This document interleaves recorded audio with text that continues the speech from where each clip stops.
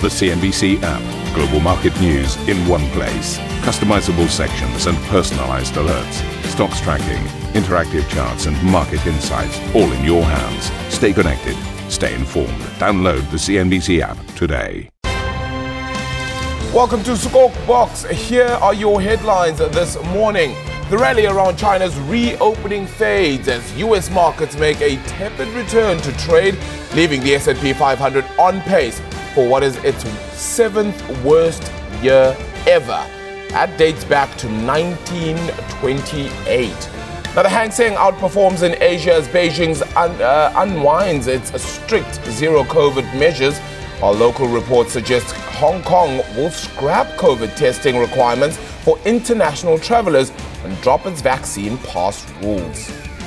To Russia now, which has vowed to ban oil sales to any country that adheres to the West's $60 per barrel price cap. It's also warned that it could impose further restrictions in the new year.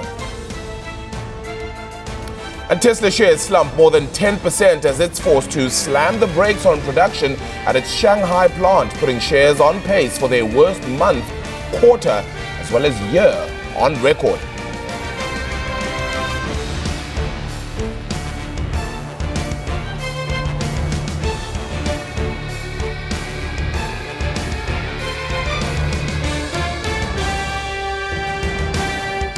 Well, one thing that's for sure is that markets have certainly been looking towards recessionary fears, and that has been the key question mark then. Will these recessions be a little bit deeper than kind of predicted? And what is the essence then for the interest rate movement? So markets have really been focused a lot on that. But certainly this picture has been a little bit worrisome now. The Nasdaq is set for its seventh worst year on record since 1928 to be precise, right? Should be falling around 19 or 20% this year. That makes it the worst year since 2008. When markets dropped off around that 38% figure. So it kind of does tell you how horrible this year has been on the market front, on the equity front.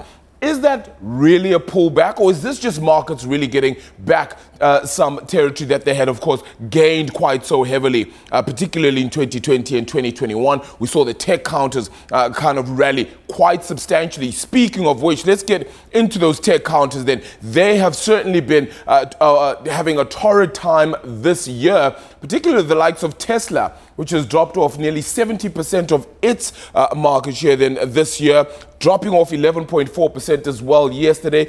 Big question marks around its production capabilities and facilities then as well. Of course, that Shanghai plant being the key reason, the worst quarter, worst year, and certainly even Elon Musk having lost quite a large amount when it comes to his stock as well then. Of course, having withdrawn quite a bit as well out of Tesla as well this year, having tried to go into Tesla. So all of these, the big question mark really is, having run so hard in the last 2 years, is this year just a bit of a correction territory sort of mix for the market front? As you can tell, Tesla being that big loser with Nvidia also following suit. On the Chinese front, well, that economy is beginning to open up. What are the fears on this front?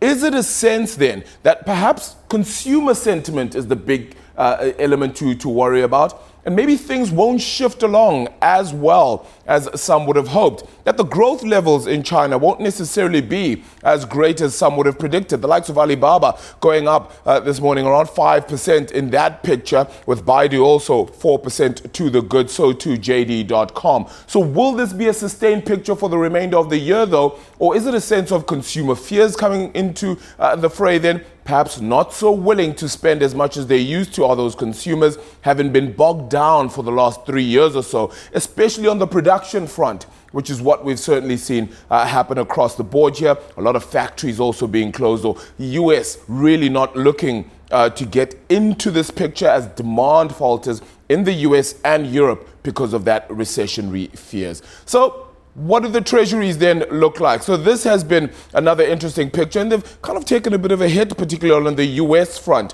When you take a look at that 5-year, now still below that 4% mark, 3.94 there. The 10-year has been very interesting too, that 3.837% figure on that front. Quick look at the Asian market picture, which has been a little bit mixed. All of this following on, of course, from yesterday's announcement from China saying that they're going to allow international travelers now to not necessarily get into that period in which they'd have to stay home to try and alleviate COVID-19. So the strict COVID-19 rules being done away with for the most part. You would have had to quarantine for 5 days in a special facilities and 3 days at another facility, then particularly at a home or whatever the case might be. That has now been scrapped for international investors beginning January the 8th, 2023. Hong Kong also putting in their own measures and scrapping their COVID pass is the sentiment and the sense that we're getting on the news front.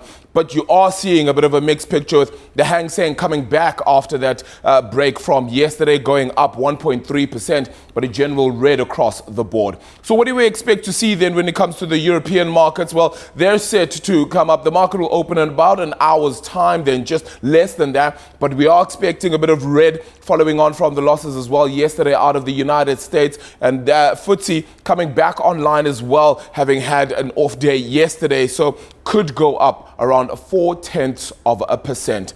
I'd spoken about it a little bit earlier on, and Hong Kong said to scrap its mandatory PCR tests for inbound travelers. That's according to local media, which reports that authorities could also remove the city's vaccine pass requirement.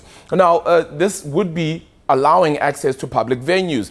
The move does come a day after mainland China relaxed its strict COVID measures for travelers. Meanwhile, the Biden administration is reportedly looking at precautionary measures for travelers from China. The move comes after Japan tightened its rules for those arriving from the mainland, with officials now requesting proof of a negative COVID test. Flight bookings to other countries soared after Beijing relaxed some of its COVID restrictions. This includes a mandatory quarantine upon arrival. Now, Giles Keating is a board member at Bitcoin Suisse, joining us this morning to get a hold of this market picture and all things that are happening right now. Giles, good morning to you. Thank you so much for joining us, particularly in studio in this festive season. So, Merry Christmas to you, and thank you so much again. If we start off with that Asian front, that picture could be positive for some, but looks like the market is taking it a bit cautious. Why? I think people are still clearly concerned about how quickly China really can recover. I mean, there are going to be so many hospitalizations. But personally, I would be optimistic on a 3-month view for the Chinese economy and for the stock market there. Yeah. I mean, there will, I'm afraid, be human tragedies, but I think in terms of the economy, actually they can begin to pull out by the end of that first quarter. Yeah, in that first quarter then, questions would be around things like inflation as well. That Chinese economy is now going to have to deal with things that perhaps the rest of the world has already dealt with. Does that give them a sort of delayed effect, or is it just an upside risk that one would have to look at as well then on that front? I think later in the year that becomes a problem again. And of course, I think geopolitical issues will resurface big time as you go later in the year in the Asian region. But I think just short term, it's that prospect of recovery that's the dominant factor. Growth in China then this year, when does that turn to a more positive effect? And I say positive, we're obviously not used to China only growing at the 1-2%, right? And usually a little bit higher than that. But factories have been hurt. Motor industry of the country has been hurt. They've got weak demand because key trading partners like the US, like Europe, have also are set to enter recessions very soon. Could that impact their growth levels quite dramatically, as well as the consideration that the West is saying to themselves, we're trying to find a way outside of China? I think if you look at the internal China dynamic, you're going to have probably peaking of COVID cases on a province by province basis over the next few weeks. And then you've got pent up consumer spending. Consumer spending has fallen, savings have risen. And I think that will give a big push, even with Western companies trying to ease back from China. That's the short term outlook. Medium term, I think that Western pullback can become quite a big negative. Yeah, so does that mean inflation has peaked then? I mean, it's a question that we're asking quite a few people, but it's the notion of realizing that there could still be parts of of this economic spend that people are going to have to go out on. And with China coming back online, that could still peak that inflation number a little bit more across the world. So I actually think the headline inflations around the world probably have peaked. Yeah. But that's not a cause for real optimism, because I think people are perhaps believing too much that it's going to come down quite quickly. So I think coming off the peak is one thing, but I'm afraid the underlying inflation pressure is much higher than it was. Yeah. And I think that means interest rates are probably going to go higher than people expect. Yeah, that interest rate picture then as well, right? I mean, people are thinking that the 75 basis point hikes of this year are perhaps a thing of the past somewhat. Is that really the case? I mean, we're speaking about, yes, inflation may have peaked and maybe the pain is a little bit less in that front, but could you have still around 25 to 50 basis point hikes for a sustained period of time going into next year? I think that is exactly the risk. And I think people have become were very obsessed with 75, is it 75, whatever. And I think the message from the Fed is, well, we may actually slow the size of those rate hikes, but the level could go a lot higher than you're perhaps thinking. And so I think you're spot on. The risk will be we get 50 basis points, maybe some 25s, spread out across the year, and the Fed funds rate ends up going significantly above the 5% rate, and then not coming down much of at all in 24, and that's not in the market. What's significant for you in terms of above that 5% terminal rate then? I mean, what is a significant figure? 5.5, 5.75? I mean, that's the kind of area we could easily get to. And of course, that would tend to drag up long-term bond yields, and that in turn will give a further, I'm afraid, negative twist to a lot of those tech stocks which are very dependent on rates not going up. Yeah, it's going to be an interesting one. I mean, the rhetoric is still, we're going to fight inflation no matter what the situation might be. Is it a case of the stance has hardened a lot more now than even before, when inflation was actually going towards those peaks, and now they're trying to maintain the stance of, well, even though it's going down, we're still going to be hard on it and try to cut it down as much as possible. Is that the right rhetoric for central banks? I think that is their rhetoric, and I think it is the right rhetoric. I mean, to be brutal, they started tightening too late. Yeah. We got that peak in inflation for a number of special factors, notably the big rise in energy costs. But the underlying things, I mean, the labour markets are so tight. You know, wages are rising. That is going to keep inflation high, and that's their problem. I want to go into that tech space. I mean, it's one that we're kind of focusing on a lot, has lost quite a bit over the last year or so. If you take a look at it, it's probably lost, next to 7.4 trillion. That's based on the 12-month losses then, or the drop-off in the NASDAQ particularly. That's quite a bit this year. I mean, and that could be symptomatic of the fact that it's run so hard for the last 2 years before this year. Do you think that is the case? And, you know, is this now just a case of a correction in the market and going back to those valuations?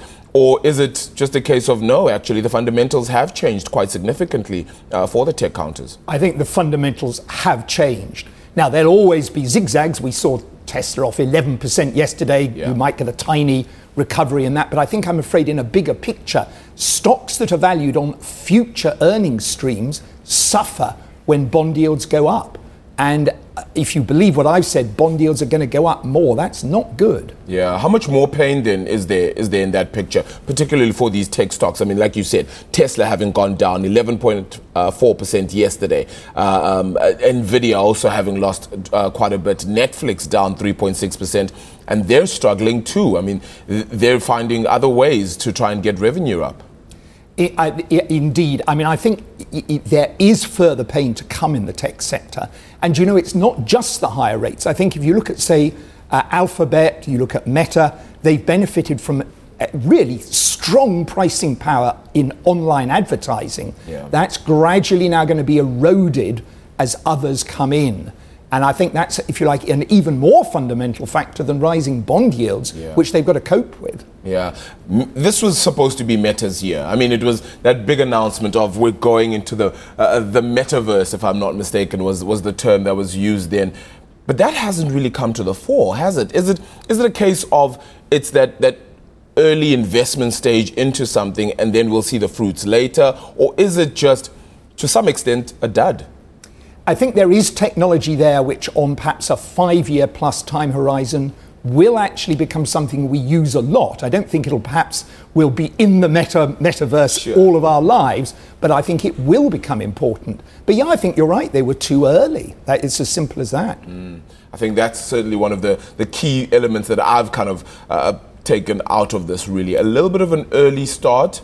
Whether it works out in the end is going to be quite important. Giles, really appreciate it though. Good conversation there. Giles Keating, a board member then at Bitcoin Swiss, having joined us for that space. We didn't even get to chat that crypto space as well, which has also been quite interesting.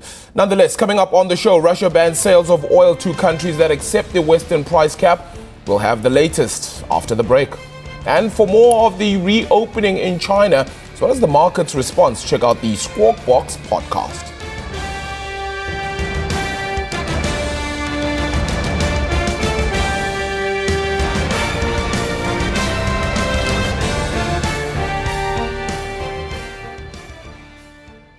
Listen to CNBC's Beyond the Valley, the podcast that explores the biggest tech news from across the globe. Join me, Arjun Karpal. And me, Tom Chitty, every week as we bring you insights into the top stories, unpack the latest trends, and find out where the industry is headed. Now available on Spotify, Apple Music, and Google Podcasts.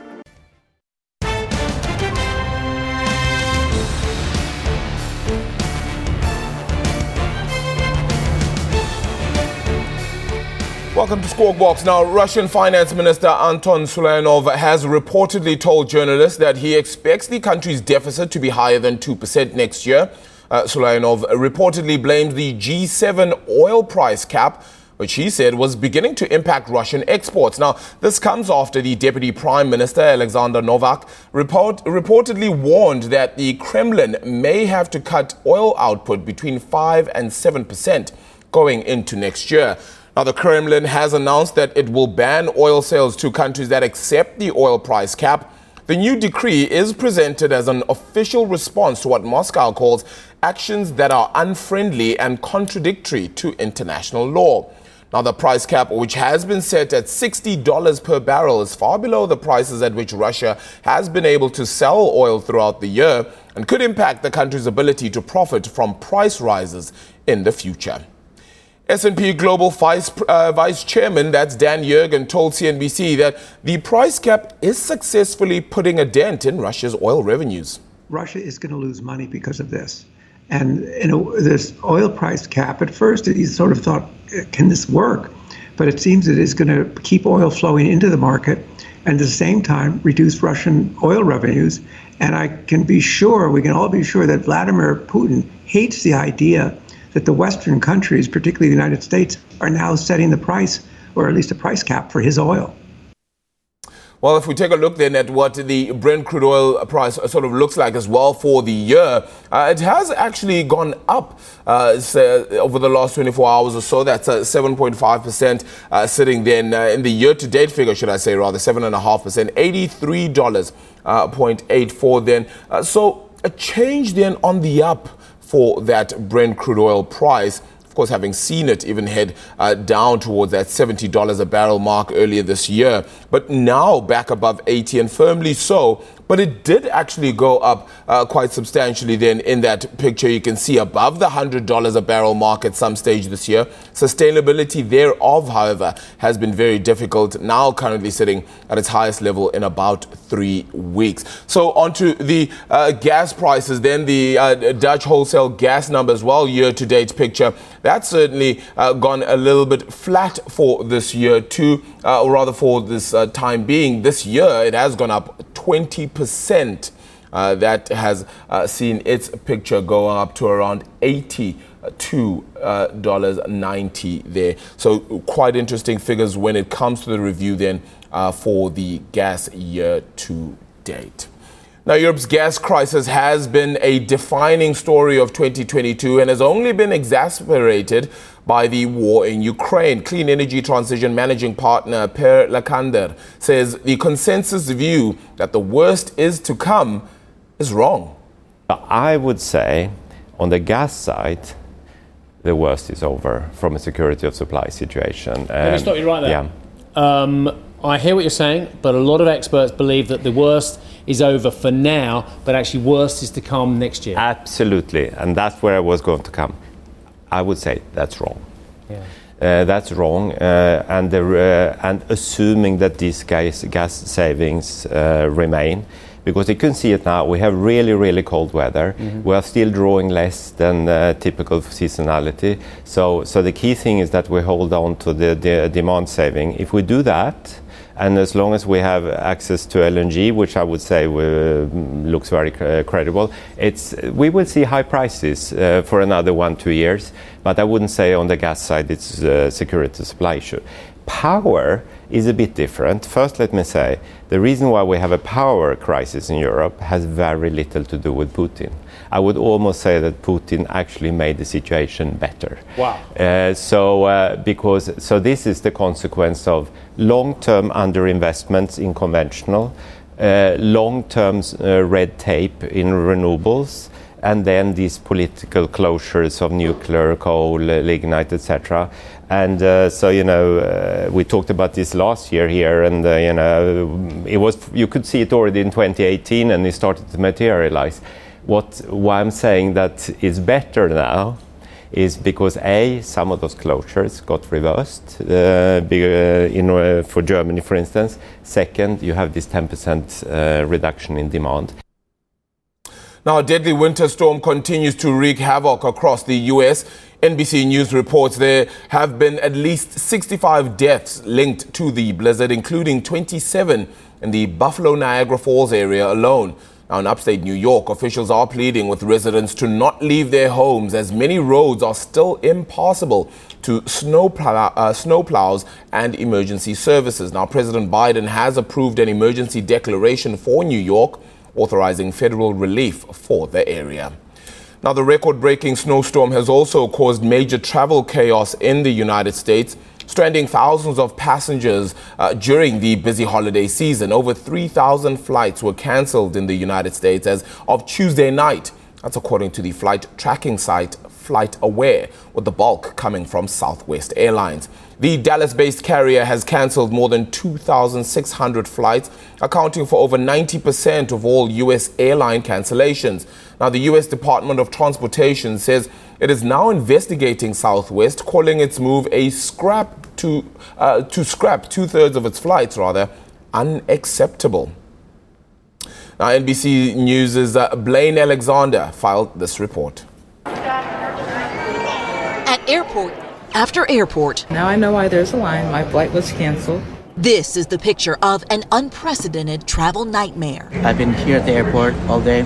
With thousands of flights canceled again today, more than 80% of them are due to just one airline. While major carriers like Delta, JetBlue, and American together had fewer than 200 cancellations today, Southwest had to cancel more than 2,600 flights. Look at this mess. Everybody over here is pissed. I went to other airlines and everybody's booked up. Everybody's booked. I can't get out. Southwest CEO releasing this statement tonight. We're doing everything we can to return to a normal operation. And please also hear that I'm truly sorry. Large numbers of scheduled flights simultaneously froze as record bitter cold brought challenges for all airlines. But the Department of Transportation says it's concerned about what it calls an unacceptable rate of cancellations and is looking into whether those disruptions were within the airline's control. Southwest also acknowledged the situation as unacceptable. The airline took the worst hit in part because winter weather impacted two major hubs in Chicago and Denver. But the Southwest Flight Attendants Union points to the airline using out-of-date technology to schedule crews. We've had flight attendants waiting on hold for 17 hours to get in touch with crew scheduling, and it's just deplorable. One ripple effect compounding the chaos, baggage piling up.